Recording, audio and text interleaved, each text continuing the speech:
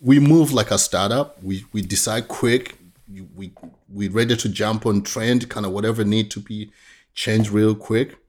And I think that's one of also our advantage, the speed for us to make decision and change things quick.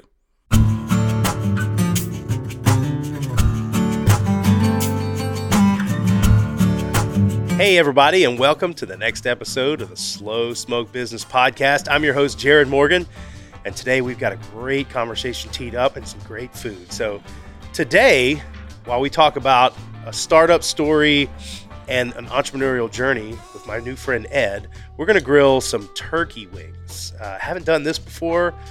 Done chicken wings. I've done turkey breast, but never done I've never done turkey legs or turkey wings at all. So we'll see where we go. Ed Mbeche is here on the show. Ed, welcome. Thanks, Jared. How are you, man? I'm great, man. It's so good to meet you, and I can't wait for you to share your story with our audience, and I can't wait to get these turkey wings on here. So let me get that started. Ed, where are you coming to us from? I'm in Wilmington, Delaware, and I'm excited. Thanks for having me on the show. And also, I'm excited to see how you barbecue that, because I have never seen also someone, barbecue something. Barbecue turkey? Exactly. Listen, you can barbecue almost anything. Yeah, I've got a, I'm going to hit it with a little grill spray so we don't stick. I've got, on a future episode, I want to do, somebody smoked some cream cheese recently at a little get-together I was at, and it was outstanding. And so I want to do that, but I don't want the guest I have to be sort of like disappointed. Yeah. That I just sort of break out like, oh, I thought it was going to be something cool, like pork roast or something, and it's just a block of cheese. But it was really good. I mean, it's, smoke and time plus already good ingredients usually yields pretty good food. Mm-hmm. Now, do you ever grill out at your house? Yes, but this is where I'm saying it's a little bit tricky with the turkey. Like, it's as you know, like grilling. It has like almost like a neat, like you have to have some skills to it, right? So I guess Well, allegedly, we'll see what happens. Allegedly, slowly cooking something can often be pretty forgiving because you can catch it before it gets away from you. I did break my number one I committed the cardinal sin with cooking turkey. There's a lot of damn turkey wings, by the way. I didn't get that many. I did, because I didn't brine them, but I'm seasoning them really good. I'm going to season them one more time. Mm-hmm. And I'm not going to name the seasoning because # not a sponsor. I know, right? Right. They're not getting a freebie on me just yet, although I do love this one. You could use kind of any seasoning you want on stuff like this. Usually I like to go for like sweet seasonings and things, or maybe something with a little bit of pepper on some poultry like this. Yeah. All right, but season it up heavily. We got it. So we'll see these guys in a little bit. Awesome. So Ed, let's hear your story. You're the founder of a tech business called Halen. Yes. That hasn't come out yet, I understand, but is coming out soon. But before we get to that story, why don't you tell us your background? Where did you grow up, and how did you become an entrepreneur? So I grew up in Tanzania, East Africa. Same kind of story probably people heard of. Grew up in a village somewhere, in a village in Tanzania. Did not know shoes until I was 15. Are you serious? Yeah, really? Never wore shoes. There's this joke, I always make a joke, like when I came to America, I was introduced to pedicure. and the lady doing pedicure, she was like, "Take your shoes off." I'm like, "Lady, I already took my shoes off." Oh no. Frankly, you may have been introduced to a pedicure before I did. I don't think I got into that into my 30s, but yeah. So how long did you live in East Africa?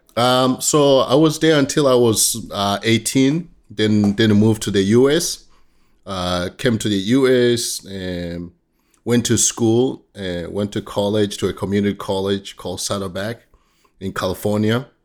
So was there and did not finish, dropped out. I ended up moving to New Jersey from California. This was like Orange County in California. Like the college is close to like Laguna Hills.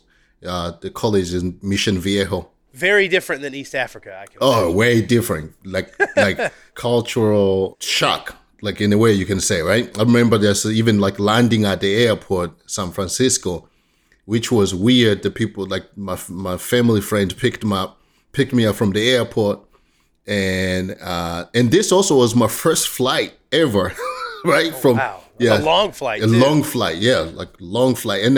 And I keep trying to remember, how did I even remember how to connect the flight, because I flew to Amsterdam then to here. But I keep trying to remember. I can't remember that because I feel like it was fun, probably like just trying to figure how to connect those flights, and then on my first time ever to be on a plane. So what prompted you to move to the United States, or what? Tell me about that process. When did you decide to do that? Did you have to leave, or was it a choice, or how did you end up here? No, so luckily, I was a member at the age of about 15, 16.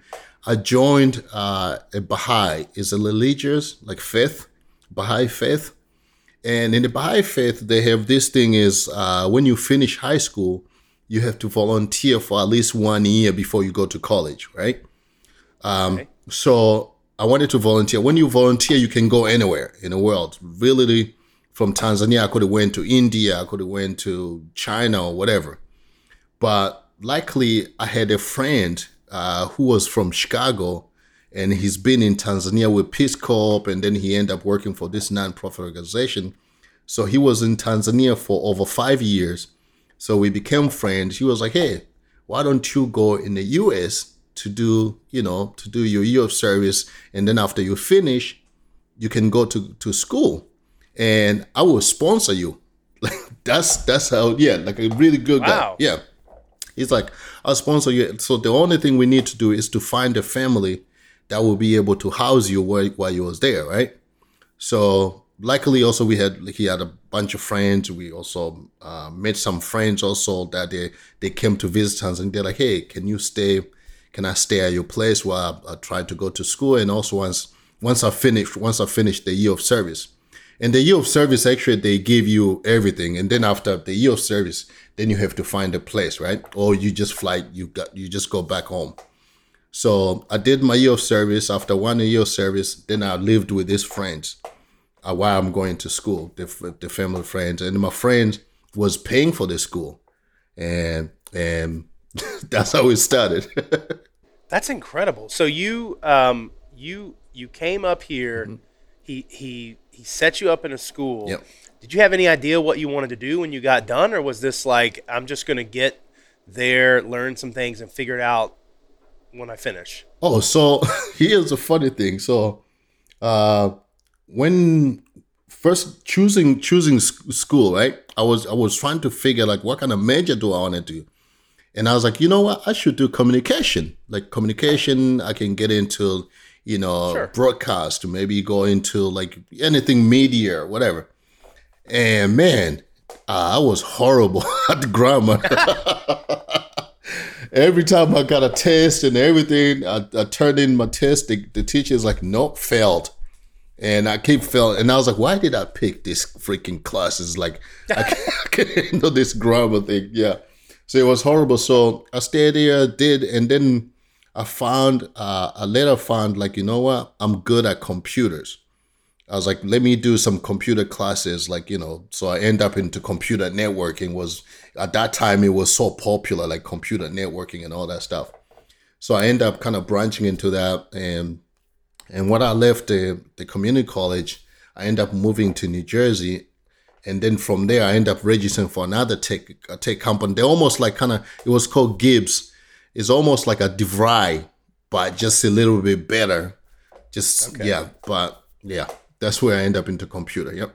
So you learn what area of technology did you get in? You're saying computers. Did you get into development or programming, or did you sort of get into the hardware side? No, so it was more like on the hardware side, and doing like I was more like this popular. It was more popular like where you go set up like a networking, the computer to talk to each other and everything. Like at a company, or you manage the network and all kind of stuff. Yeah. So, all right, that was, how old are you now? Right now I'm fully right. Oh, okay. Whatever. So 46. 46. All right. Well, you look good for 46. Yeah. So that was a while ago. Yeah. You kind of got going. Tell me, you've now got this tech startup you're working on. Mm-hmm. How did you land where you wanted to build a startup? The funny story is if you remember the company BlackBerry, right? Yeah. Okay. When I was going to school for this computer network in New Jersey, I ended up landing a job at BlackBerry office. I was in Fairfield, New Jersey, and I started. They put me actually in their computer. What do you call? I was like a clerk for restocking all the stuff, like fixing the stuff, whatever. Like the salespeople, like, hey, my thing has a problem, kind of troubleshoot and all that stuff. Like tech support, yeah. And they were so flexible with me, with my time. Like, I can come in the morning, then leave, go to class, or I can come in the afternoon after class. And I was actually one of the people that when they closed that location, because that's the time it was kind of going out of business. When they closed that location, I was one of the 4 people that was the last to leave the company. Wow. Because we had to collect all the other equipment from all the salespeople and all kind of stuff that they worked remotely and all that stuff. But from there, so I was trying to figure what to do. I started looking for jobs. And by that time also I was kind of trying to figure, because I want to be able to support myself, because my friend is supporting me, but not to the extent like where I need to pay my rent or whatever. So that's why I needed that part-time job. Look for a job, nothing. And by then I already worked for BlackBerry for like 2 years. So, and then my friend who was sponsoring me, he ended up moving back to the US, and now he's the president of the company, and now he's in Washington, D.C. So I was like, okay, I can find a job. And my friend was like, you know what? You should move to D.C. You can stay with me until you find a job. But D.C. is always one of those places like even the economy, if it's struggling other area, D.C. is always stable because of the government, right? It's always stable. So I go to D.C., start looking for a job, trying to get the same job that I had at BlackBerry. Now I'm leaving again school. I'm like, I have to find a job, then I can go back to school. And from there, couldn't find a job. They need I meet all the requirement, like, oh, I have the experience, I have this, but I just don't have the bachelor degree, right? And what year was this? Oh, man. Was it like 2004, I think? 2004, 2005? Okay, let's check the Grilly real quick. The Grilly? I said the Grilly. The grill. All right, you know what? I did not put the probes in them yet, so let me. You ever cooked with a pellet grill like this, Ed? It looked delicious, man. From here, no, but it looked delicious. Yeah, thank you. Well, we'll see. So these are bone in. I got to try to get the probes away from the bone. But when you put those probes in, it actually tracks the temperature digitally, so you can kind of keep an eye on how your things are going and avoid salmonella, which is, we are anti-salmonella on the show. I know. Before I interrupted you with a grill check, we had you had left BlackBerry, you're looking for another gig, and your friend comes back to the U.S. Yep. Right? Yes. So he come back to the U.S. Now he's in the U.S. for so like, let's say even when I lost this BlackBerry, he was already moved in D.C. He's been there for a few months, and just likely that happened to like BlackBerry. Like once I left BlackBerry, now I can move to DC there, and from there, looking for job. Nobody want to hire me. I have the experience. I don't have the bachelor degree that they're looking for, college, whatever. And so I end up getting a job at the tax company. It's called Washington Flyer, where they had a whole contract with the airport. Anyone who come to the airport or leave the airport, they take the taxes. So I become a dispatch person there. Okay. So I was a dispatch there, doing dispatch. And I'm like, okay, now I'm not going to school. I go early in the morning. I'm there like 4:30 in the morning until like 1, 2, 3. And then from there, I'm left with this time. I'm like, I can't just go home, sleep. So there was an airport, like a private airport next to exactly just like 2 minutes walk from my where the dispatch office was. So I went to apply there to be a customer service. So I started working as a customer service at the private plane. So it's like I would leave my tax job in the morning and up to like 1 or 2 o'clock. Then I go this one until 10 p.m. Wow. So I have 2 jobs. Yes. Wow. So I have this thing. I'm dealing with driver in the morning, like taxi driver. Either this was before GPS. Also, GPS was not so popular, right? Oh wow, so, yeah. So we were more like if driver call you, they call you like, hey, I'm trying to locate the customer, and you tell them, they tell you, you ask them, what street are you on? They tell you a street, and then you go in the map. Yeah, you look at the map and you go, okay, you should see it. Wow. Yeah, you'd be like, okay. I don't think young people these days understand the struggle or how good or how efficient the world got when GPS became prevalent. I know, yeah. Like, then you're like, okay, you can make a left at this street and this. Yeah, then the map is like, we know the number. This. Oh, that's where the street name is now. So anyway, from there, and then taking this experience that I'm learning from the private airline, where I see like a bunch of rich people, famous people coming in private plane, and then limousine guy with the tie pick them up. And I was like, you know what? I want to do that. I want to wear a suit and drive this guy. So I end up leaving my tax job, and I start driving for a limousine company. Okay. So, and from driving for limousine company, I was making really good money, where I had to leave both jobs. I had to leave also the private job, the private airline place, because now I'm making real good money with the limousine driving. From there, while I'm driving, and I'm like, oh, this is good. And then I had this probably is one of those. It pushed me in the right direction because I had a shitty boss. The owner, he was one of those, I don't know if you ever seen this, like where he's not more of encouraging, but he's more of like kind of threatening you with some ideas. Like, yeah. Like, hey, if you don't work for me, like you will never survive kind of type like that, right? Yeah, I work for some shitheads too. You learn a lot from idiots. Yeah. You know, you learn a lot of what not to do. Yeah. So from there, like I learned, I'm like, whoa, this guy, he's more like, you know, like if you don't work for him, you won't survive. And from there, I decided, you know what? I can start my own limousine company. Okay. I know how to dispatch. I know how to find customer. So from there, I bought my own town car, registered my own company, and from just networking with people, limousine drivers, sometimes these limousine drivers, they have the customer that love them, and where they just network it, whatever. So I started kind of doing that. It was slow. I started building slow customer, and this limousine driver, because they know me, they're like, hey, pick up my customer. I will pay you this, or pick up this, or, you know. And from there, just kind of start growing slowly, made a website, start marketing, and grew the company up to like 12 vehicles. And I was doing good. Yeah. Yeah, that's great. Yeah. And 12 vehicles is really good for a limousine company. And this company is still there. It's called DC Private Car. And I end up selling, I sold it to one of my friends.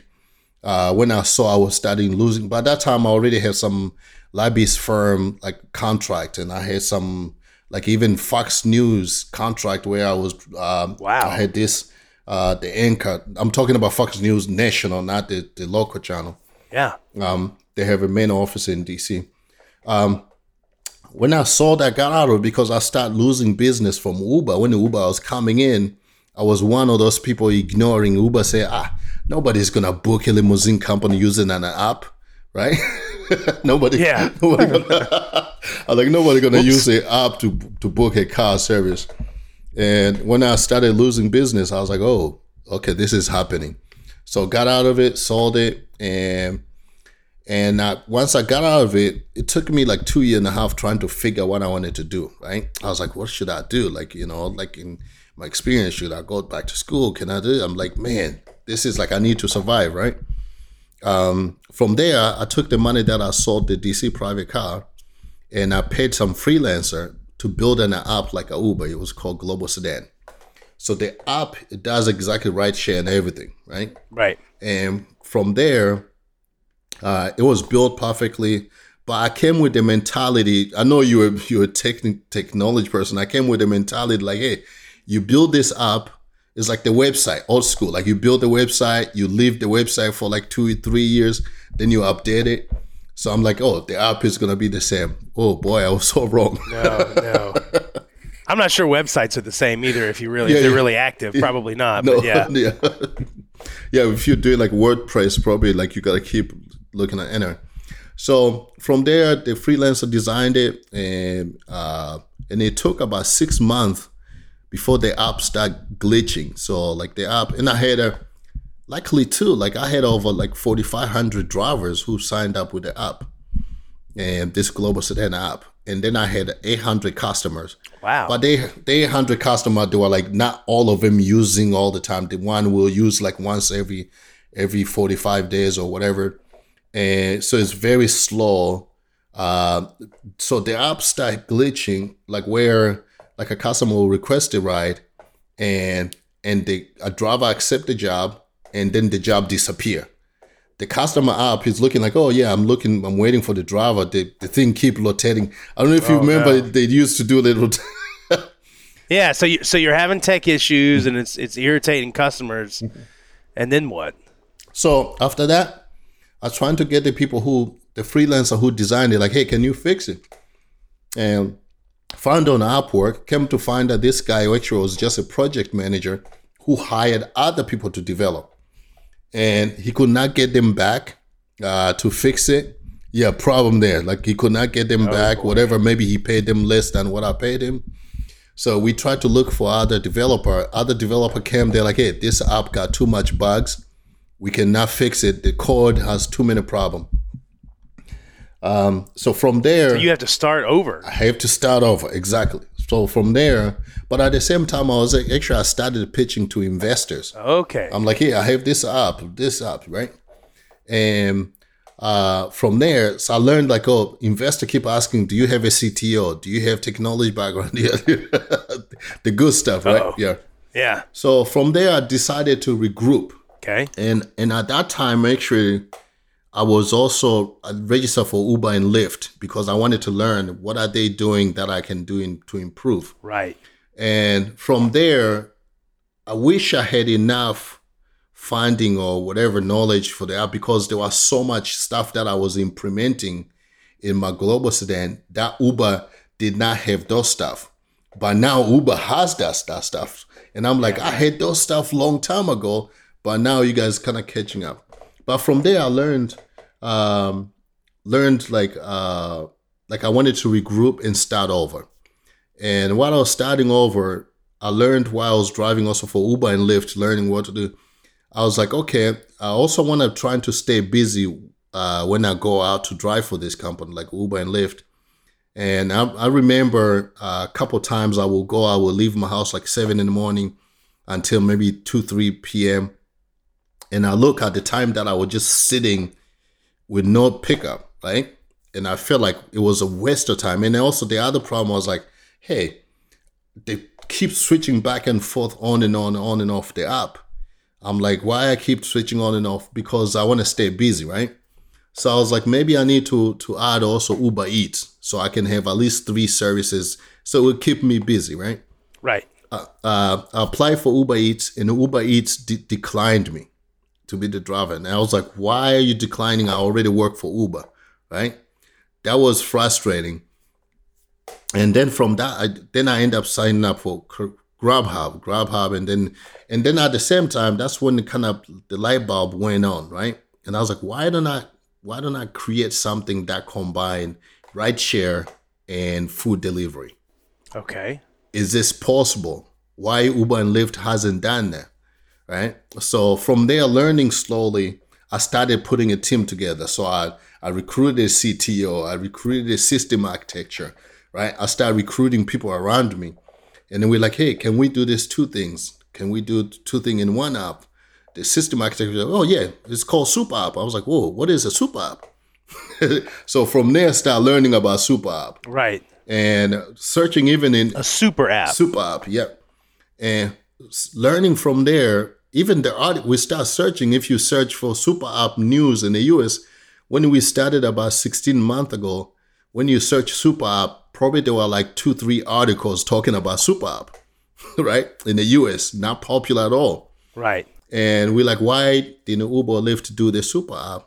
Then we're reading the system architecture guy say, hey, when you create a system architecture for a software or for an app, it's like building a house, right? If you build a house, like a 4-bedroom house, you cannot just turn around and say, let me put a high rise on top of this foundation, right? Right. So with this kind of company that they started, they build a 4-bedroom house, right?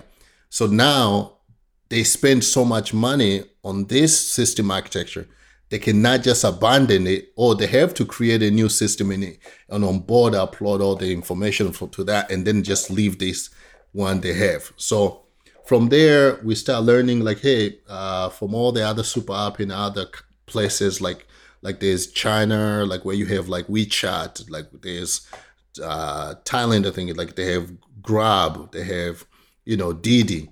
All these are super app where they have so much service or so much data in their system, and they are able to operate their super app. So from there, we start learning, hey, can we add multiple services into this Helen super app? So it's been called Helen now. Yeah, Helen. Now we abandoned the global sedan. We're not doing the global sedan. Okay. Helen, as in Van Halen. Yeah, and Van Halen. Yeah, just Helen. Yeah. And if you want to check it out, it's gethalen.com. Yes. See that website. Yeah. So we did the rideshare, food delivery, grocery delivery, and retail delivery. So the retail delivery kind of branch out. We can do like deliver for Target, for Walmart, for Staple, any other store kind of stuff like that. Right? Okay. And then while we're doing that, we're like, only 4 service. Can we expand this to more services? We're like, yeah, sure. We built a system architecture to accept actually multiple services. So we're like, okay, let's add vacation rental. And vacation rental, we can do like an Airbnb type where someone can list their house or someone can search the hotel within the super app. And also, let's do flight booking. So we make this is an almost everyday usage for people, like where they can do food, travel, and vacation rental, whatever. And that's where the Helen super app was born. That's incredible, and I love that this came from a place of you were in the industry, with ride sharing, and you've done a bunch of research on that. I have a bunch of questions though, and I'd love to. So, my inner Shark Tank is sort of like pinging when you're talking about these things. So let me ask you some questions, and I'm sure you've got answers to these things. But if you were talking to an investor and you were running them through, I'm going to do this. So this is a super app. Yeah. The first thing they would probably say was, how are you able to take on very well-funded, you're essentially taking on Uber, Lyft, Grubhub, Instacart, Orbitz, Hotels.com. I mean, you name it. Like, you're trying to do it all at once. And so if somebody says, how are you going to do that? What would you say? Great question. And how much are you investing again, Jared? None right now, because I need to answer that question. Yes. So in a way, it's going to look like we are trying to compete them, right? Right. Although we're not really competing them head on, because what we are doing is almost like they're doing maybe a portion of it, right? Where they're doing 20% of what we are doing. And in a way, if you look at it, we come into customer, we're telling them like, listen, we are trying to protect your information where you don't have to expose your personal information to a bunch of different apps that are tracking you, right? So we're saying, use one app. You can do multiple services in one app and just enter information in one app. You don't have to have 6 different services or different apps tracking you, listening to you, selling your information, whatever, right? And then on driver, like actually one of the reason really I started the super app idea, at first was targeting drivers. It's helping drivers, right? I did not even think about the customer version of it first. I was thinking about the driver. I'm like, how can driver be able to make a living? And how can I help them, right? So that's where it was like, oh, if you give full service for the driver, they can drive with full service without logging on, logging off, right? That's where it started. But also, I came up with the idea of like, hey, this is a franchise model. And I'm like, how can I help my other friends who we used to have limousine company together? Like they used to have limousine company, but now Uber pushed them out. Now it's like they are struggling, trying to find a way to make a living, right? How can I help them? So I was like, oh, maybe if I do a franchise model, give them the system. So we franchise per county, give them the system. Now they have a system to use and be able to make a living. So with franchising per county, it allowed them to make enough living in that county and also be the stable, to be the pillar of that community. Like, hey, if you have a problem with the Helen Super App, you don't have to call the corporate because there's a main office here now, in like a local, right? Okay. And then from there, just embed the company into local community. And one of the things that we think that Helen will not be one of those so much funded company where we have to go rely on investor money, is because the company itself will be funded by franchisee, right? Every time we launch a franchisee, we are using a franchisee funding to market that area, right? So we don't need investor money to market that area. So we are using the franchisee owner.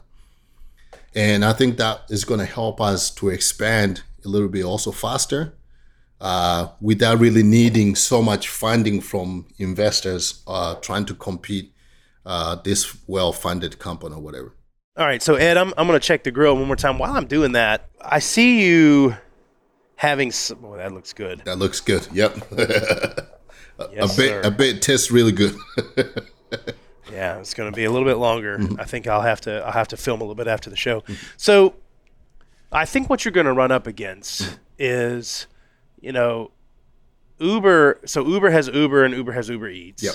If you start to have success, you're going to have to continue to think about what happens when Uber just sort of moves the eye of Sauron onto you, right, and wants to nuke what you're doing, yep, either through competing or whatever. And I've,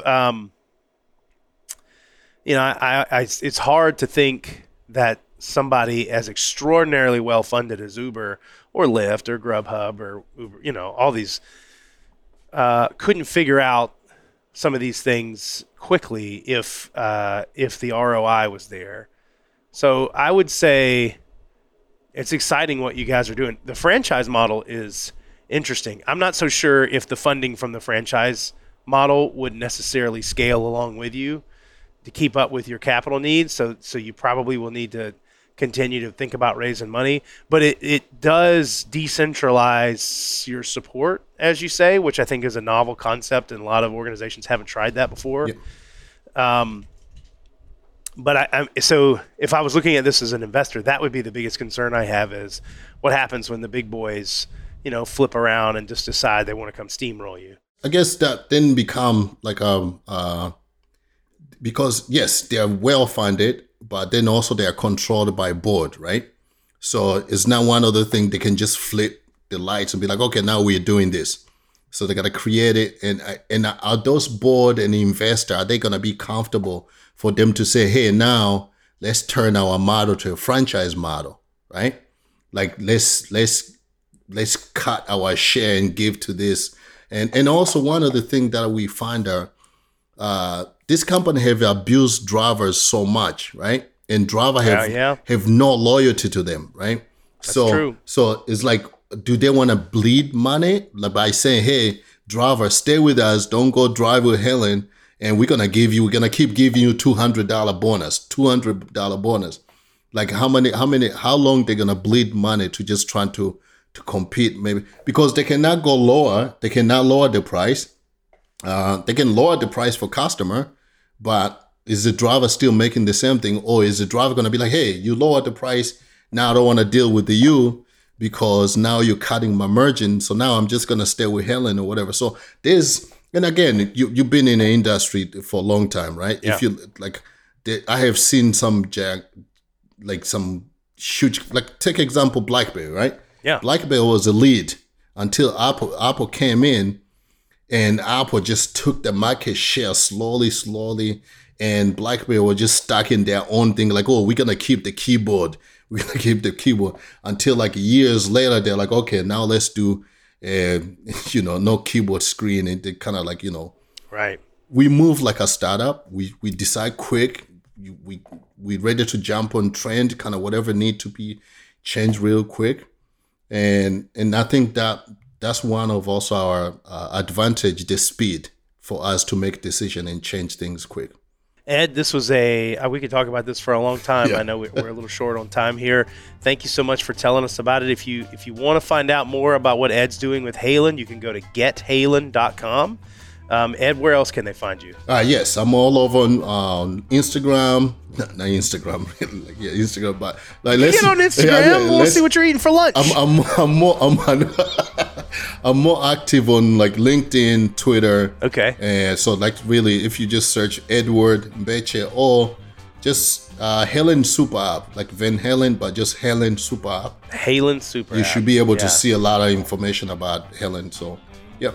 Awesome. Thank you so much, Edward. It's great to have you here. If you enjoyed this episode or any of the episodes of the Slow Smoke Business Show, make sure that you like us, that you follow us, give us a 5-star rating if you would be so kind, and check us out on social media, TikTok, Instagram, Facebook, and anywhere else you can find social media content. Thank you very much. We'll see you next time. Thanks, Jeff.